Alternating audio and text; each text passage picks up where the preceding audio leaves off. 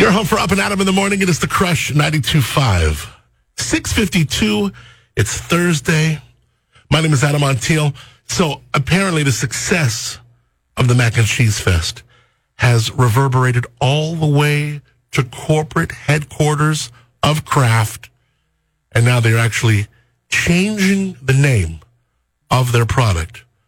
See, for the past 85 years, you could go to the store and buy Kraft macaroni and cheese.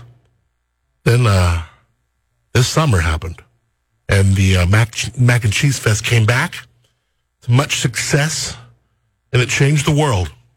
And from now on, Kraft won't be selling Kraft macaroni and cheese anymore.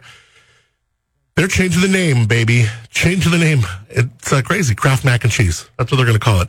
Now, why? Well, they say they're trying to hype the product as, quote, comfort food. And they're probably looking to refreshen it up a little bit. And also just the vernacular, that is what we informally call it. Mac and cheese, baby. Kraft also says mac and cheese is meant to reflect the way the fans organically talk about the brand. That's their quote. Along with the new name, they're updating the logo, and the color of the box will be tweaked to amplify the noodle smile.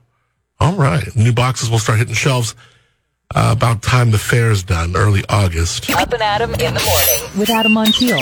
Weekday mornings, 6 to 10 a.m. The Crush 92.5, the perfect blend.